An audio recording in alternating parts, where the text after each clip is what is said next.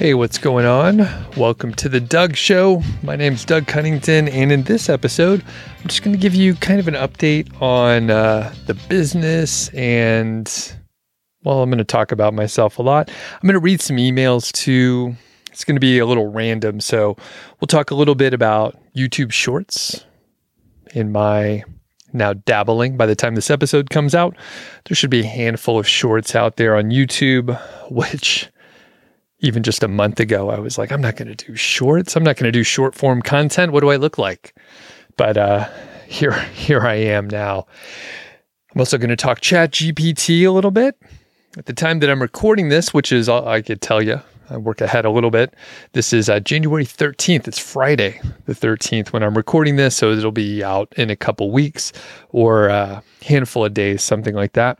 So we'll talk ChatGPT, and things are shifting quickly, you know. It took me a little while to get my head around it, but now I have some cool ideas. Random topic, which is lightly related to productivity, but there's an interesting, I hope, and stupid backstory related to it, and it is the keyboard that I use, which I'll explain.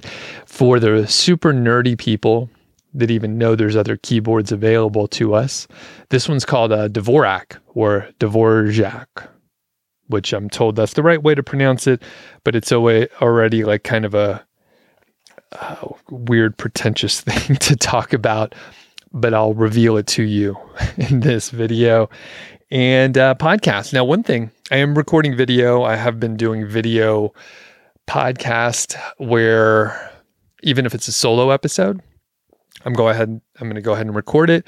And I switched it up because thing is, I'm sitting in a different spot. So I'm sitting at the studio area for the Mile High 5 podcast. So I'm at a little table. I have what looks to be a super cluttered desk. But here's the thing. When you're rendering video, especially 4K video, it kind of bogs down your machine. So I have a Mac Mini. That's my main computer. I typically am over at the standing desk over there. And then the Mac Mini is kind of in a little workstation kind of to the side there. I have my monitors all set up. But if you're rendering video, your machine is so slow. Even if I have, pretty, decent Mac Mini over there, relatively new, lots of memory, all that, it is a slow experience. And you surely can't record video, which I'm doing now. Luckily for travel and such, I have this MacBook Pro, which sounds like I'm swimming in computers over here, but I get all my stuff secondhand, buy it on eBay. So I got this MacBook Air, which I think it's like an M1 version. So it's not the latest and greatest. I got it on eBay. I think it was like lightly used or not used at all. Basically, a company bought a bunch of laptops for the employees, and they have too many. So they sold one, and basically I got this MacBook Air that was outfitted quite well for like less than an iPad. So I think it cost like $700 or something like that. So while I have plenty of machines here, I'm pretty frugal about it. So I don't get cheap stuff, but I know if I spend a little time, and I got the laptop before I had to have one. So basically I got a pretty good deal on it. And funny story.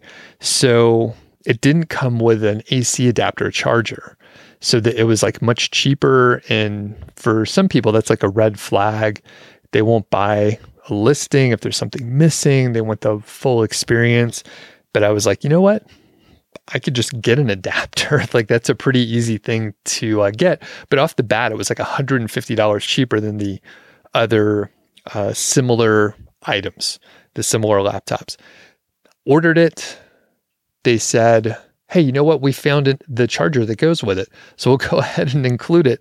So I ended up with like essentially an unused computer, and I got a very good deal on it. And I'm recording on it right here, which turns out to be a good setup. If you are watching on YouTube, you'll notice there's a stack of stuff in front of me. So I have like a little, it's a little Marshall like a portable guitar amp thing back when I had an electric guitar. So it just kind of looks cool. It's like a little mini amp, but there's a mess of wires and stuff because I'm usually not set up over here. So I tried to hide it a little bit. And one of the things that I have, which is cringeworthy perfect for YouTube, is stacks of cash. Yeah. So it's fake prop money. Some company contacted me a while back and they were like, hey, just put the money out in front and we'll send it to you. And I'm like, I don't really do that kind of channel, but it's kind of fun and it looks pretty real. I mean, when people come in here, they're like, do you have $15,000 of cash laying on your table? And once they look at it, they're like, oh, it's not real. It says motion pictures only, but it looks real and it feels kind of real. And it is sitting in front of me for the cringeworthiness, but it's also covering up wires and USB cables and other mess right here. So I kind of like the setup over here, though. I think the camera angle looks a little bit better. I actually prefer to stand up. And I'm sitting right now, but a lot of times when I do video or I record a podcast, I stand up. I just have a little more energy, keeps me like a little more lively, but it's all good to go. We're going to be fine today. And just try not to sit down too much. Okay, so let's get into it. Number one, YouTube Shorts. As I mentioned, even just a month ago, I was like, I don't really like short form content. In fact, Corey, viewer, listener, subscriber, and frequent emailer, thanks Corey, he commented, and I'm going to read his email in a bit here, about short form content. And I've said it several times, like, hey, I try to stay away from short form content as a consumer because it sucks me in. My vice is food video. So I love cooking shows. I love cooking and food and eating and all the pieces of the puzzle, right? And I will watch shorts where people are cooking. That's kind of entertaining. It doesn't really cultivate like a focus and attention span, but it's entertaining. So I check it out occasionally, and the apps are so good of showcasing that stuff. It's hard to get away from it. So even if you try to stay away, like they put it out there. That said, I checked out TikTok for a very short amount of time, realized it was a huge time suck, got the fuck out of there, deleted it off my phone, and I don't miss it. Of course, there are competitive substitutes that fill in. So that would be on Instagram, which is another, thing that sucks you in. Reels over there. I think it's Reels. Yeah, Reels over on Instagram. Those will suck you in, short form, short attention span. We just eat it up, right? And then you have YouTube Shorts. Now, I have no interest in doing much over on the Instagram side. I enjoy it as a consumer, but I try to stay out of there. In fact, I set the screen time limit on my iPhone to 5 minutes per day.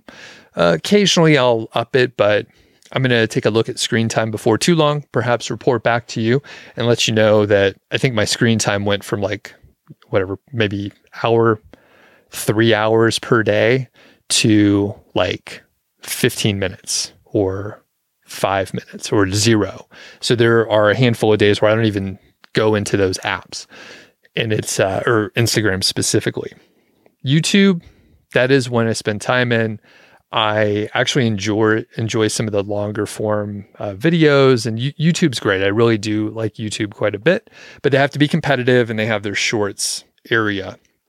And I stayed away for quite a while. And I thought, the thing is, even though I'm in a fortunate spot where I don't have to try to keep growing the channel or try to get new people like following along, it is somewhat enjoyable, right? So there is some piece, even if I'm like, I don't need to do this, I don't want to do this, like it's leading to a place that I don't want to go. There's something satisfying about like trying something that is challenging, something that you don't know if it's going to work, something that's beyond your skill level, perhaps, where you have to try a little harder. And I'm reading a bunch of happiness books right now.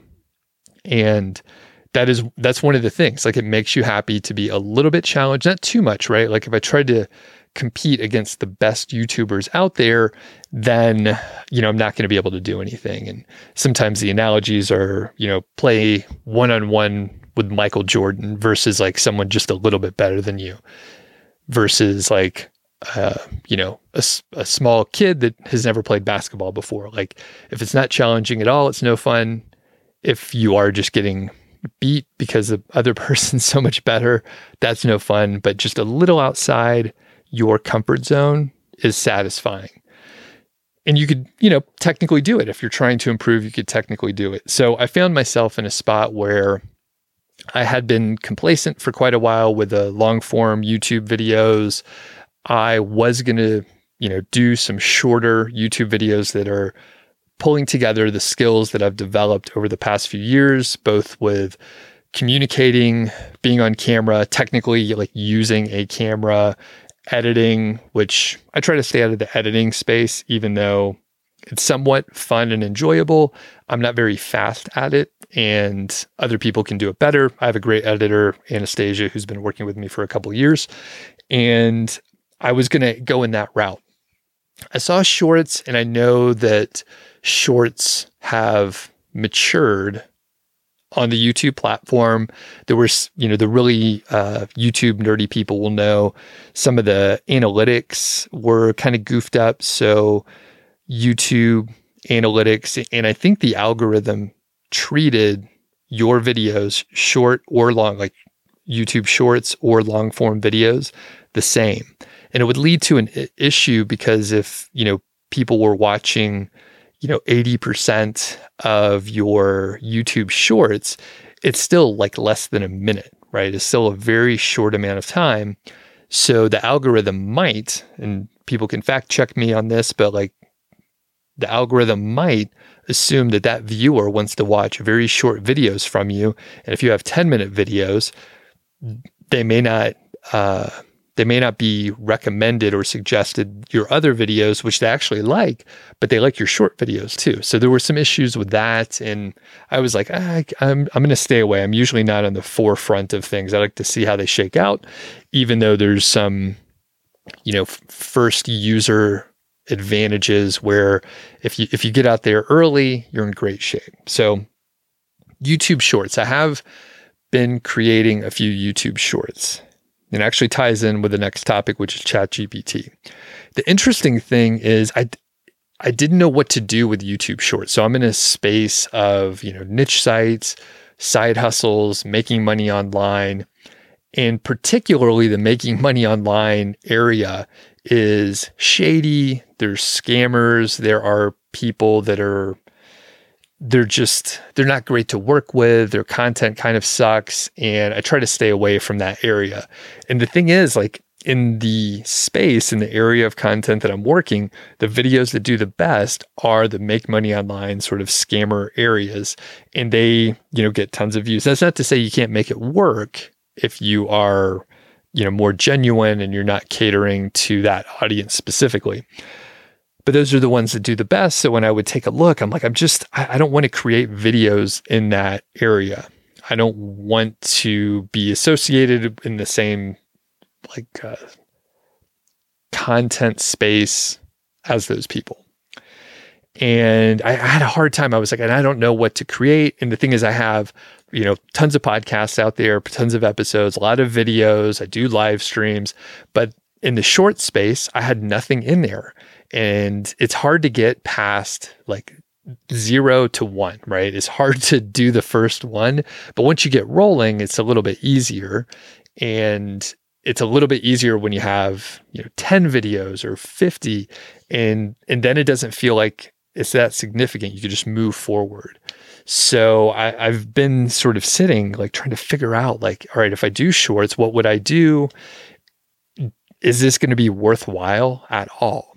And then ChatGPT came out, I think in mid-December is when I started hearing people talk about it. And, I don't pay too much attention. I wait until people tell me things. So 5 or 6 people were asking me about it. And, we can go back to the live streams or videos where I talked about it. And I said, we'll wait and see. Maybe even on the podcast, I said it. I don't know. I talk a lot, but I was like, I don't think ChatGPT is going to be as good as what everyone's promising, because we've been promised a lot of stuff. So, I'll check it out. We'll see how it goes. I've generally reserved, or I've tried to, people can call me out, but I've tried to just say, you know what? When things are good, I'll say they're good. When they're not, like, I'll say that also. But I have no issue with like flip-flopping or changing my opinion. Some people may call it flip-flopping, but I'm getting more information, and then I'm making some decision based on the new information. And I'm not dogmatic. I mean, I don't care one way or another. So that said, playing with ChatGPT, I was like, from a content standpoint, it's better than the other tools that I've used, and it's providing better information. The grammar's better. It doesn't repeat itself. Like many of the issues that I found with some of the other tools, ChatGPT seemed to do a better job. So from a content creation standpoint, it could be somewhat useful. I caution people, I think Google can probably tell that it's AI. Other tools out there like Originality AI can tell. There's free AI detection tools, and many of those are pretty good at detecting like what's AI or not. And those tools will probably get better.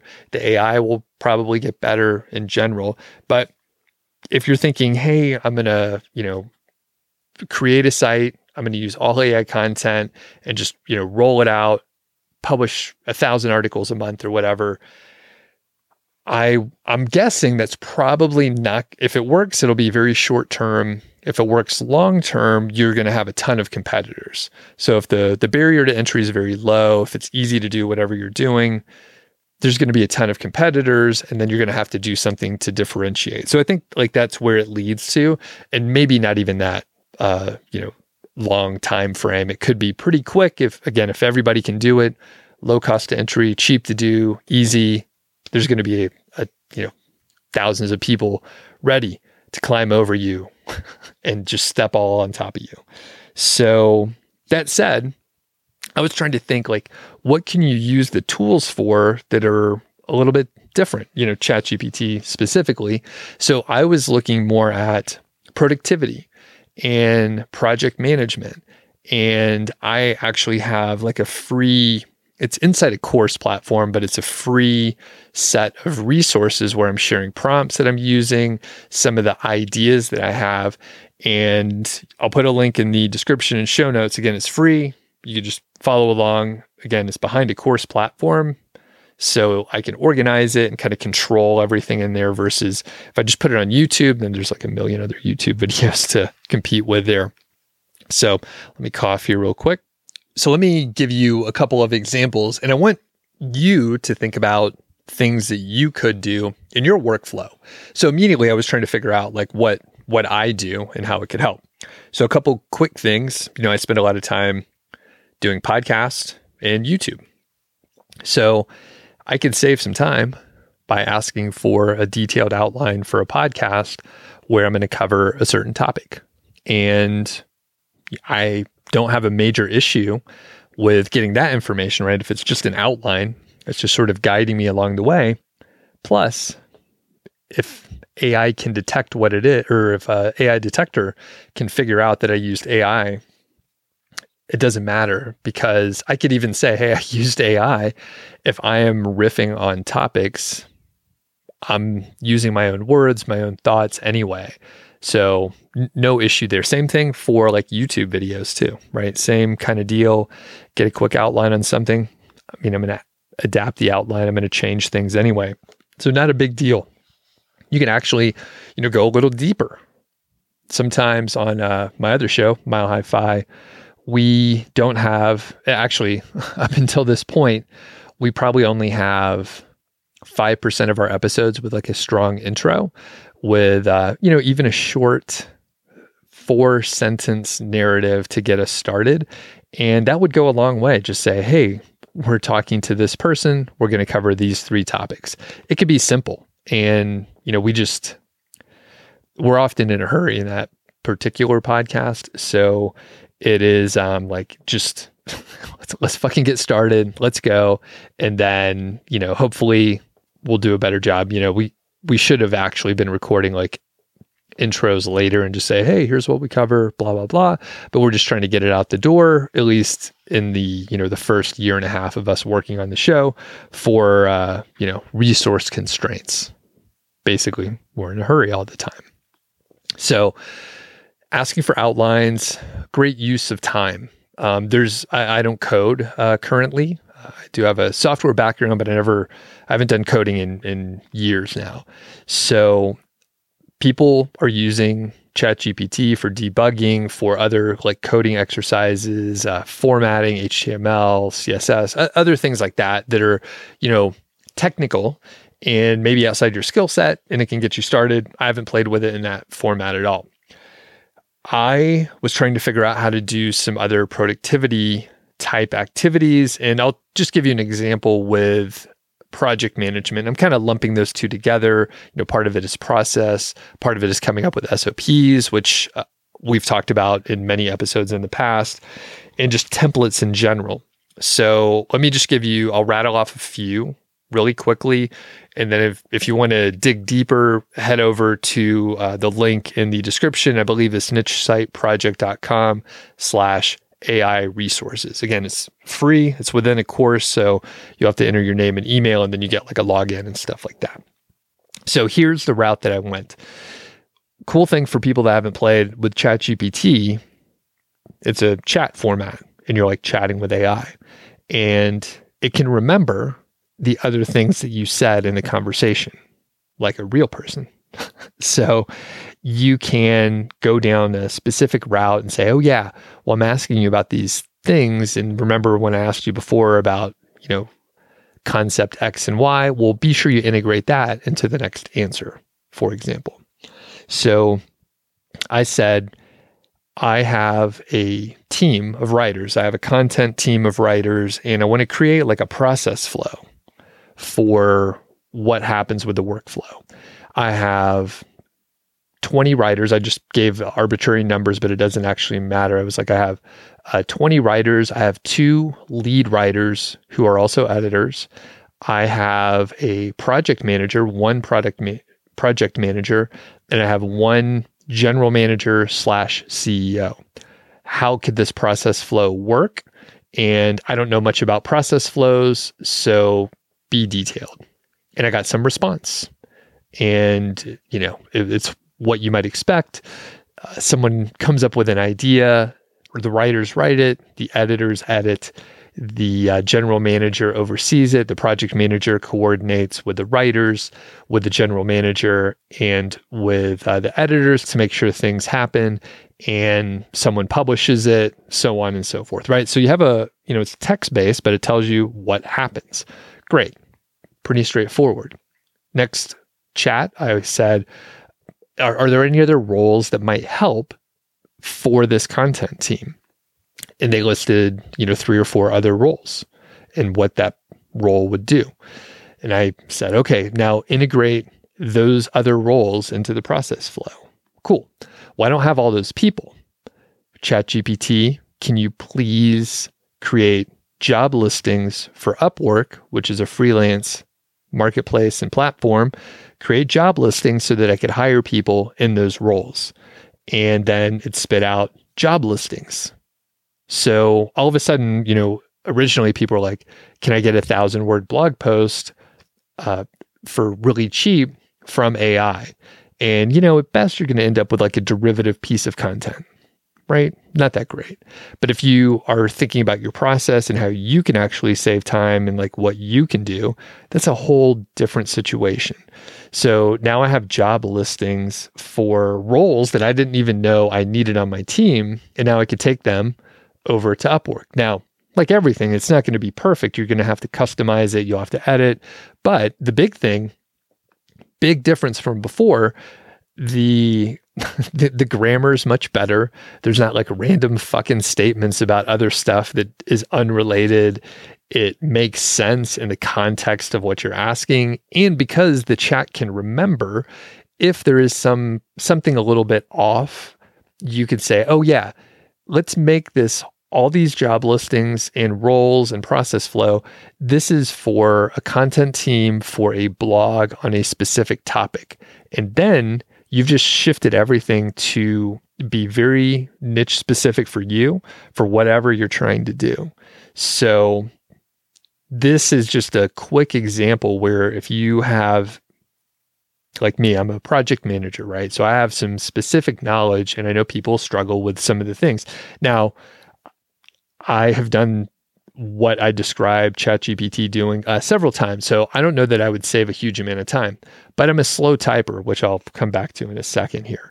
But I'm a slow typer. I'm not that fast, and it's fine. Like, I've gotten by. I've tried to improve it a little bit, but I don't really care that much. I mean, I'm not typing that much these days. But the fact is, even though I could do it pretty efficiently and effectively, creating these job listings, the process flow, all that stuff, it was faster getting a head start with ChatGPT. So even though it's not perfect, it was probably 75 to 85% there. I would need to add a couple other things and it would be fine. One step further, I didn't do this in the example when I went through it, but I was like, maybe I want to get a catchy job listing to use on Upwork. So it's like a headline for the job listing. And I can use ChatGPT to come up with that to make it a little more enticing than all the other listings that are out there for the same role. So I think when you do step back and you think about your specific tasks, things that you don't know how to do, you can potentially get a pretty good head start by using ChatGPT. Now, interesting, within few weeks or days, I'm not sure how quickly that Jasper AI was able to roll it out, but they rolled out a beta version of their chat, which I think, right? So once I started digging in via Ariel Phoenix's bulk content publishing framework, she has a spreadsheet that uses API calls to OpenAI. And for the people that don't know, OpenAI is the company that created, GPT-3 and, the whole GPT series, including ChatGPT. So I didn't get into OpenAI or create a login until I checked out Ariel's stuff. So basically, if you use OpenAI and you put in your billing information, you can use the playground area, which essentially gives you a text area to type in, and then there's a lot of different sort of presets. And essentially, it's what Jasper does, but at a fraction of the price. Now, over on OpenAI, it's not as sexy. It's not the process flow isn't quite as good, but it does the job. And when I started playing around and looking a little bit closer, I realized, you could use like a chat. It's using, ChatGPT, or it's using GPT-3, right? If you look at the whole roadmap and understand the different versions out there, from what I understand, ChatGPT is the latest. It is in beta version, but there's active, release versions, and it's GPT-3, and there are various iterations and versions of that. One of the templates, one of the sort of scenarios that you can use is chat. So it's not going to work as well as ChatGPT, but it's pretty darn close. And I tried to test a couple things here and there. And before too long, actually by the time this episode comes out, ChatGPT might be out of beta and it might not be free anymore and you would have to pay. Again, it's like a fraction of the price. I don't think there's an affiliate program, so I don't get anything out of like telling you this, but it's way cheaper than paying a monthly fee to any of the companies, which shooting myself in the foot, right? I should be telling you that you got to sign up for, I won't say a specific company, but like you got to sign up for this company or that AI company or whatever, because I get an affiliate and it's just better. But as far as I could tell, cut out the middleman unless you're getting specific value from a specific company with their front end.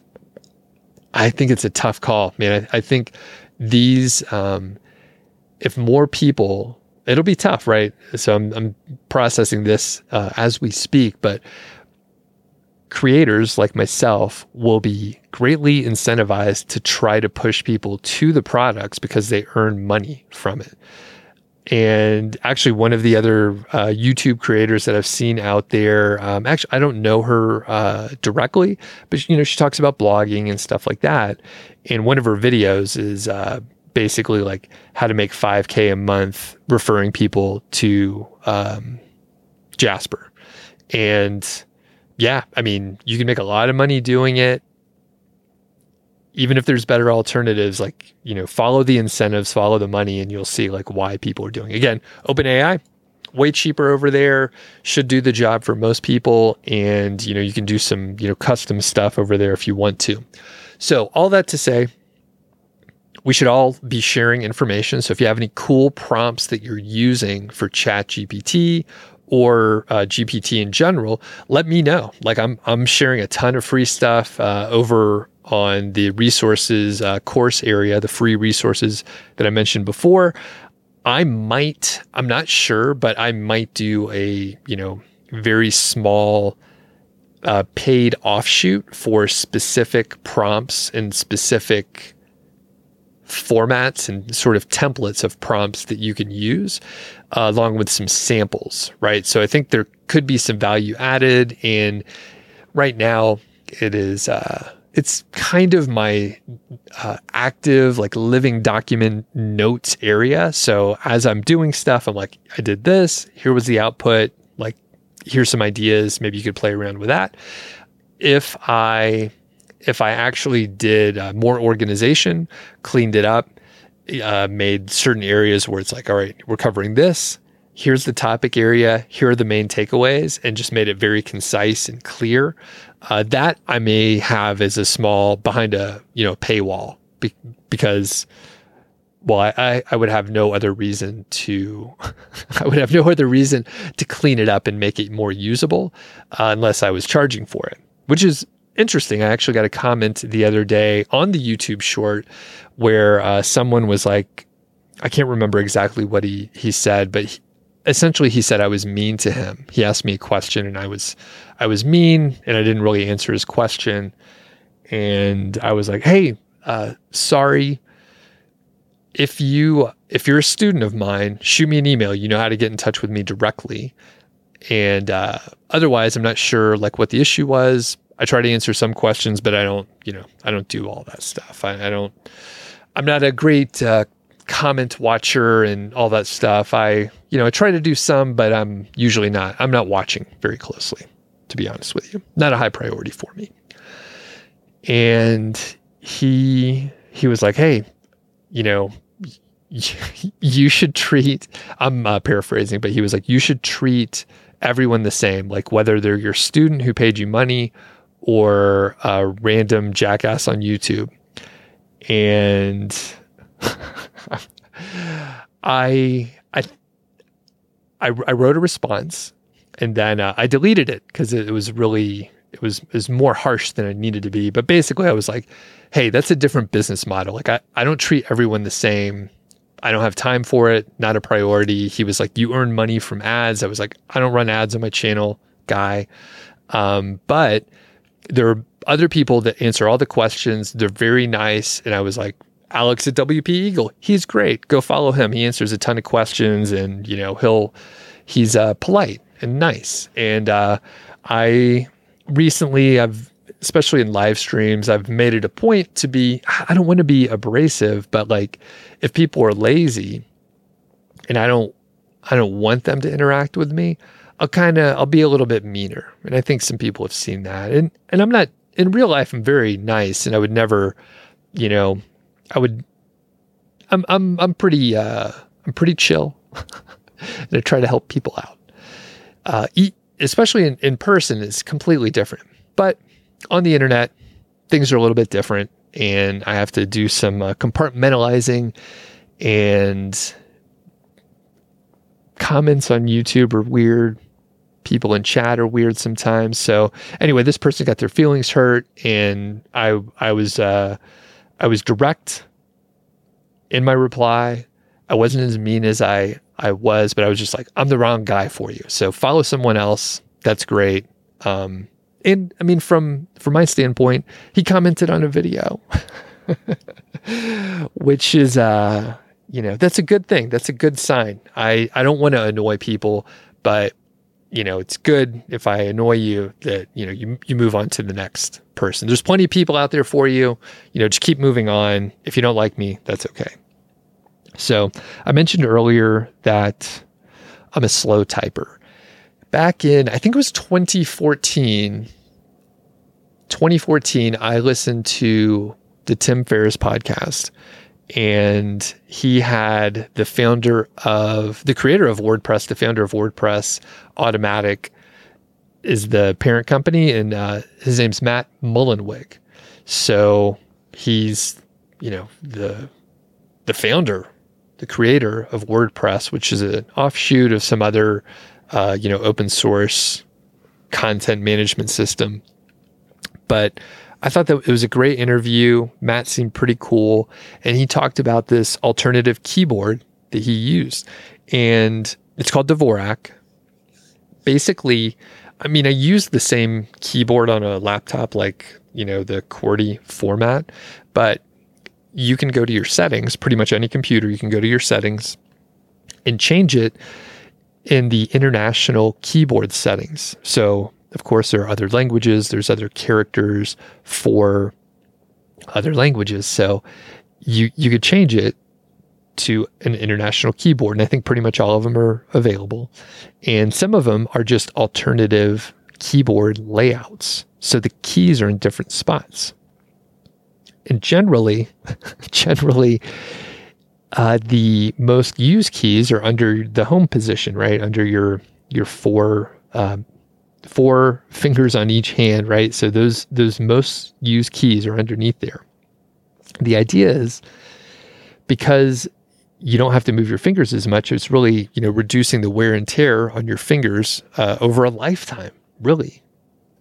The hard part is I had about, I think like we'll say 25 years of typing where I learned on the QWERTY keyboard. And the story, right? And I think this is accurate. The QWERTY keyboard was designed that way because back when typewriters, typewriters were mechanical and the keys would, flop around. If people typed too fast, the little key arm deals would get tangled up. So they needed to have a keyboard that wasn't so efficient so that, people could type a little faster, so they wouldn't type too fast, right? So QWERTY is made so you don't type too fast so the keys don't get tangled up. Well, we don't have keys anymore. It's all electronic. We need to be able to type as fast as possible, probably. So this Dvorak keyboard has a good layout. And there's a couple other alternative keyboards that have the same idea where, like, how can we lay out the keyboard most efficiently? For example, like the semicolon button, not used that much. So that's tucked away in a faraway corner for your pinky that you don't have to get to too often. The really hard part is learning a new keyboard. And oh gosh, let me tell you, it is fucking hard. It's really tough, especially, if you've, typed for decades and, you think of words and keys and typing in blocks. So you don't have to think about the individual letters. You're thinking words. So it's really hard to unlearn the QWERTY keyboard and then learn a new one. Now, the funny thing is I remember talking to, it was one of my buddy's brothers. So he's an acquaintance, a good dude, but he was like, oh, that doesn't sound hard at all. I bet I can learn that in a week. And you know what? Some people may be able to, some folks are musical and may be able to pick up an instrument that, they've never played before and they may be great at it. Maybe they had some skills that transfer from another instrument or something else, right? But generally, it is way harder than you think. And I was like, oh, dude, you're crazy. Actually, when I switched over in 2014, I mean, I did it cold. So I was just like, I'm changing my keyboards over and I'm going to learn this. And for the first, I would say 1 to 2 months, it was extremely frustrating. I can't tell you, I can't explain how frustrating it was. It was when I was still working full time. And I remember I would get like chat messages from my coworkers and I would want to reply back. And I'm just like, I want to get this out. But it was so slow. And I literally went cold turkey, did the whole thing, didn't cheat, didn't go back. And it was so tough. I went to some websites where you could type, do the typing test and speed lessons and all that stuff. So I tried to improve. And I think, generally I type the same speed as I did before. I just move my fingers way less. So I think the stat that I heard is like I think I said it before, like 70% less typing motion. So like technically, like my fingers are moving way less. So I think I type about 35 words per minute or so. When I was studying and trying to go faster and actually like spending some time doing speed lesson tests and all that kind of stuff, I think I got up to close to 50 words per minute or so, which is, I think that's kind of respectable. I'm not quite sure. I was never a super fast typer. I know when I hear my wife typing like in another room or whatever, I think she's like messing around and just like hitting the keys as fast as she can, but she's actually, typing that fast. So yeah, I use the Dvorak keyboard. So if someone comes up and tries to like use my computer, they'll hit a couple buttons and they're like, what the fuck? Is your computer messed up? Like what's going on? A couple common questions you might be thinking, what about on like your iPhone or phone or tablet or whatever? So you can set it to the international keyboard as well. However, it's a different motion for me. So I'm just, using my two thumbs to type on my phone. So I use a regular QWERTY keyboard on my phone and it's no big deal. Like it's, it must be a different part of the brain. It's different muscle connections and synapses and all that stuff. So no big deal. I could type on my phone just fine. However, this has happened a couple times. It's kind of embarrassing and stupid, but when I think it was like I was shipping something. So I went to like Staples or whatever, and they say, all right, just, type in your information over here, type in the address. They hand the keyboard over to you, and I'm typing with my two index fingers. Actually, I always forget. I start typing, and then I'm like, oh, I don't know how to type on this keyboard anymore. So I look like a, really old person that didn't grow up with computers, typing with my index fingers and going painfully slow. So I'm sure it looks hilarious. But I would say, if you want to exercise your patience and suddenly go from being able to type however fast you type now, something respectable, something where people don't laugh at you, to about, I think I went down to like 8 words per minute for the first week or so. Slowly you get a little faster, but it was so frustrating. Oh my gosh, I can't even tell you. And now, like I said, I don't even actually type any faster. I just have a weird keyboard. I have a weird keyboard layout, and I don't move my fingers as much. They do have little like overlays where you can like change the stickers on your keyboard and all that stuff, but I don't do that. I just, it costs money. And I was like, I can figure it out.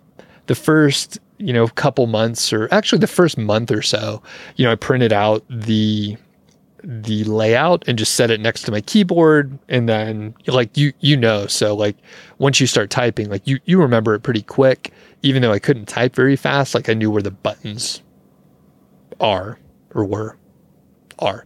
So Dvorak, really weird thing. And like I said, I heard about it on the Tim Ferriss podcast way back. It was, I was like, oh, this will be cool. And once I jumped in, I was like, oh, I don't know if this was a good idea. But eventually, it worked out okay. I did get my wife to try it in Switch for a little while, but I think she abandoned it after, handful of weeks. She didn't switch over 100%. I think she just like dabbled with it a little bit and then was like, oh man, I don't have time for this. But like I said, I went cold turkey, so it was good to go. All right. I think that's it for today. I totally forgot. Corey did send an email, and I do want to mention this. So Corey, thanks for sending this over.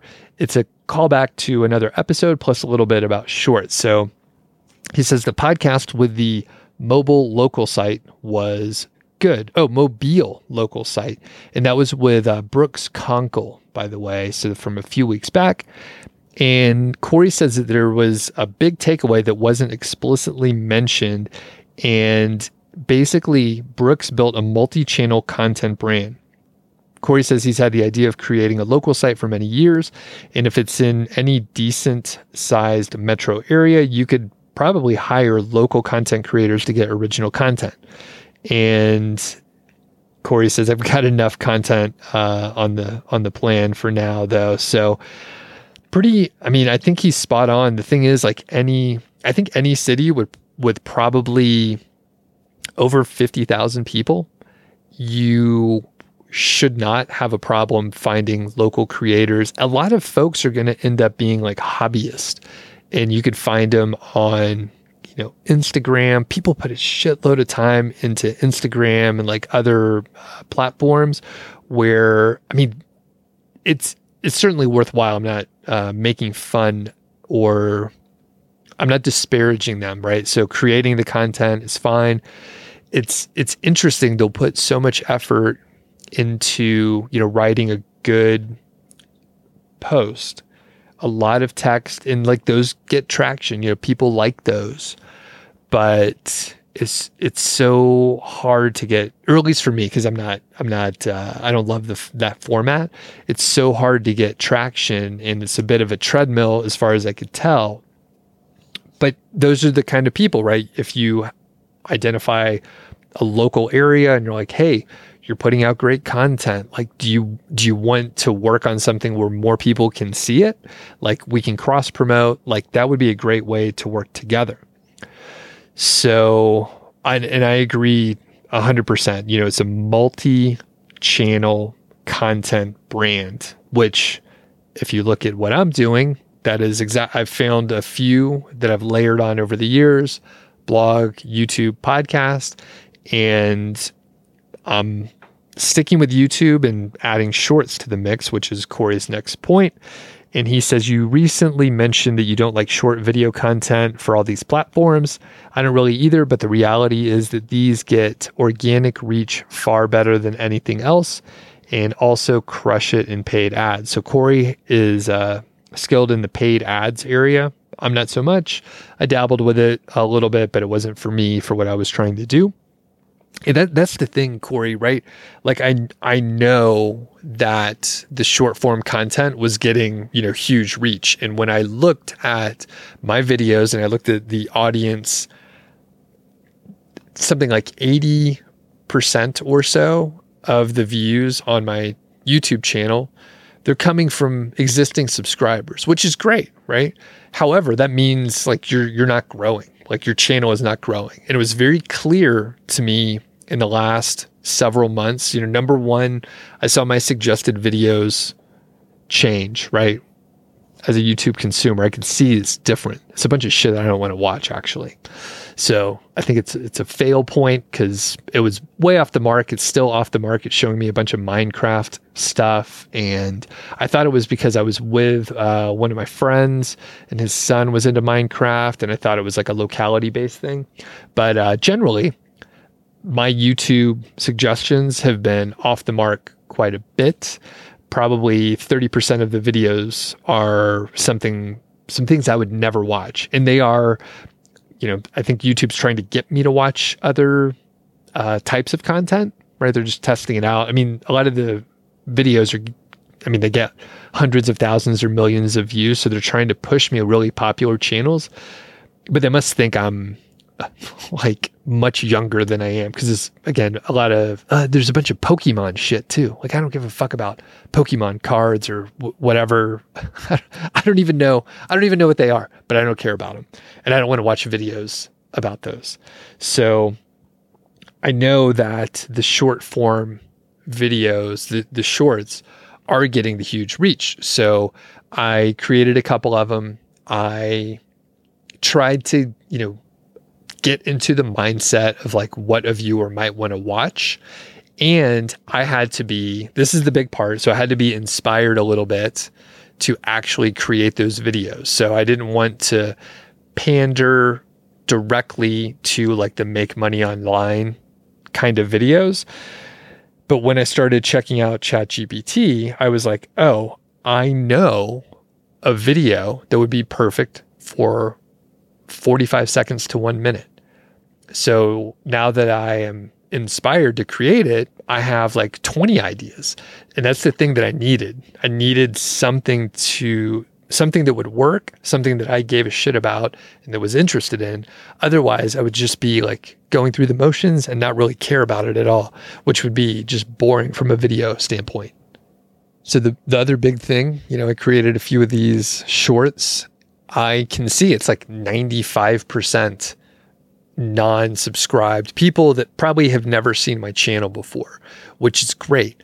Now, one thing that I don't believe TikTok has much capacity for, like if I was over there, I maybe could grow a following, but people probably don't want to leave TikTok. TikTok doesn't want people to leave the platform. So you end up with a bit of an issue there. So the good part with YouTube Shorts is there's potential for people to watch the short and then maybe, hopefully, they probably watch longer form video content and they may come over. So I can see the path, I can see the connection on how that can work. And that's what I'm trying to do. So I think, I've only done like 3 or 4 videos at this point. So we'll see how it goes. But just immediately I can see, okay, that video took off for a few hours and then it tapered off. I don't know if it'll change up. I've heard a couple people, they'll say like, if I have one video that goes a little viral, I'll get views on my other videos because someone will actually go and check out and see what other stuff you have. There's some flaws in it, but like I said, I finally got a little inspired for short form content.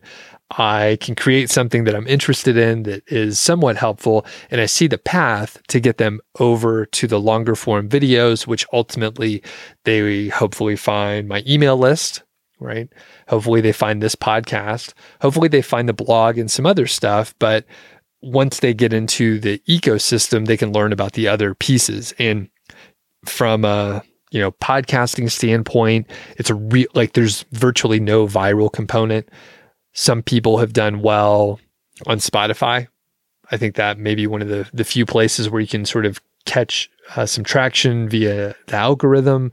I know you can, get placed higher up over on the Apple podcast side, but that's pretty tough. And, it's tough to stay there. You have to sort of have a sort of continuous growth. But from a short standpoint, getting in front of a new audience, like I said, I could see the route. And it has been cool to see like new people like watch the videos. I need to put the time in, right? I need to put the reps in and see how it goes. And my hope is if I do, I usually think of big chunks of work, right?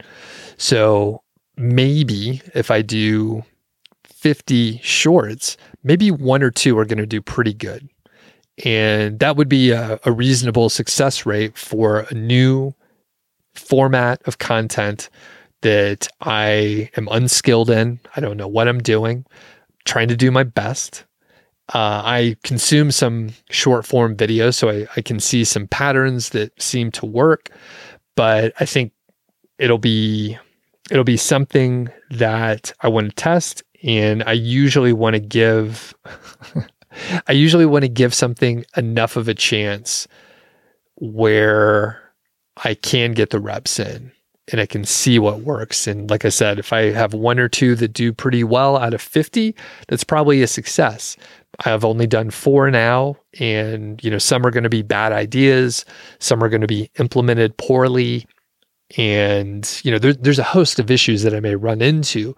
But if I try to improve, one thing each time I do a new video, that hopefully after 50 of them, I end up with something that's higher quality that can do better. Now, one thing I don't know how to do, and I got to wrap up here, needed to go to the gym, but at this point in time, I'm not sure the best way to get the right like thumbnail for shorts. So if someone knows how, I feel like I've seen some tips on that. I'll Google it.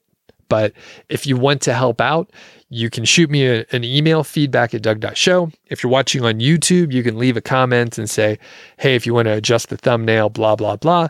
But, the first few videos that I've done, like the thumbnail pretty much sucks. Once or twice, I actually tried to, put the text on the first frame or so it it immediately shows what the video is, and then the automatically selected short thumbnail, the thumbnail for the short was the middle of the video. It was just like a nearly a blank screen. It's like unintelligible, not helpful, not enticing. So I don't know how to do the thumbnails right.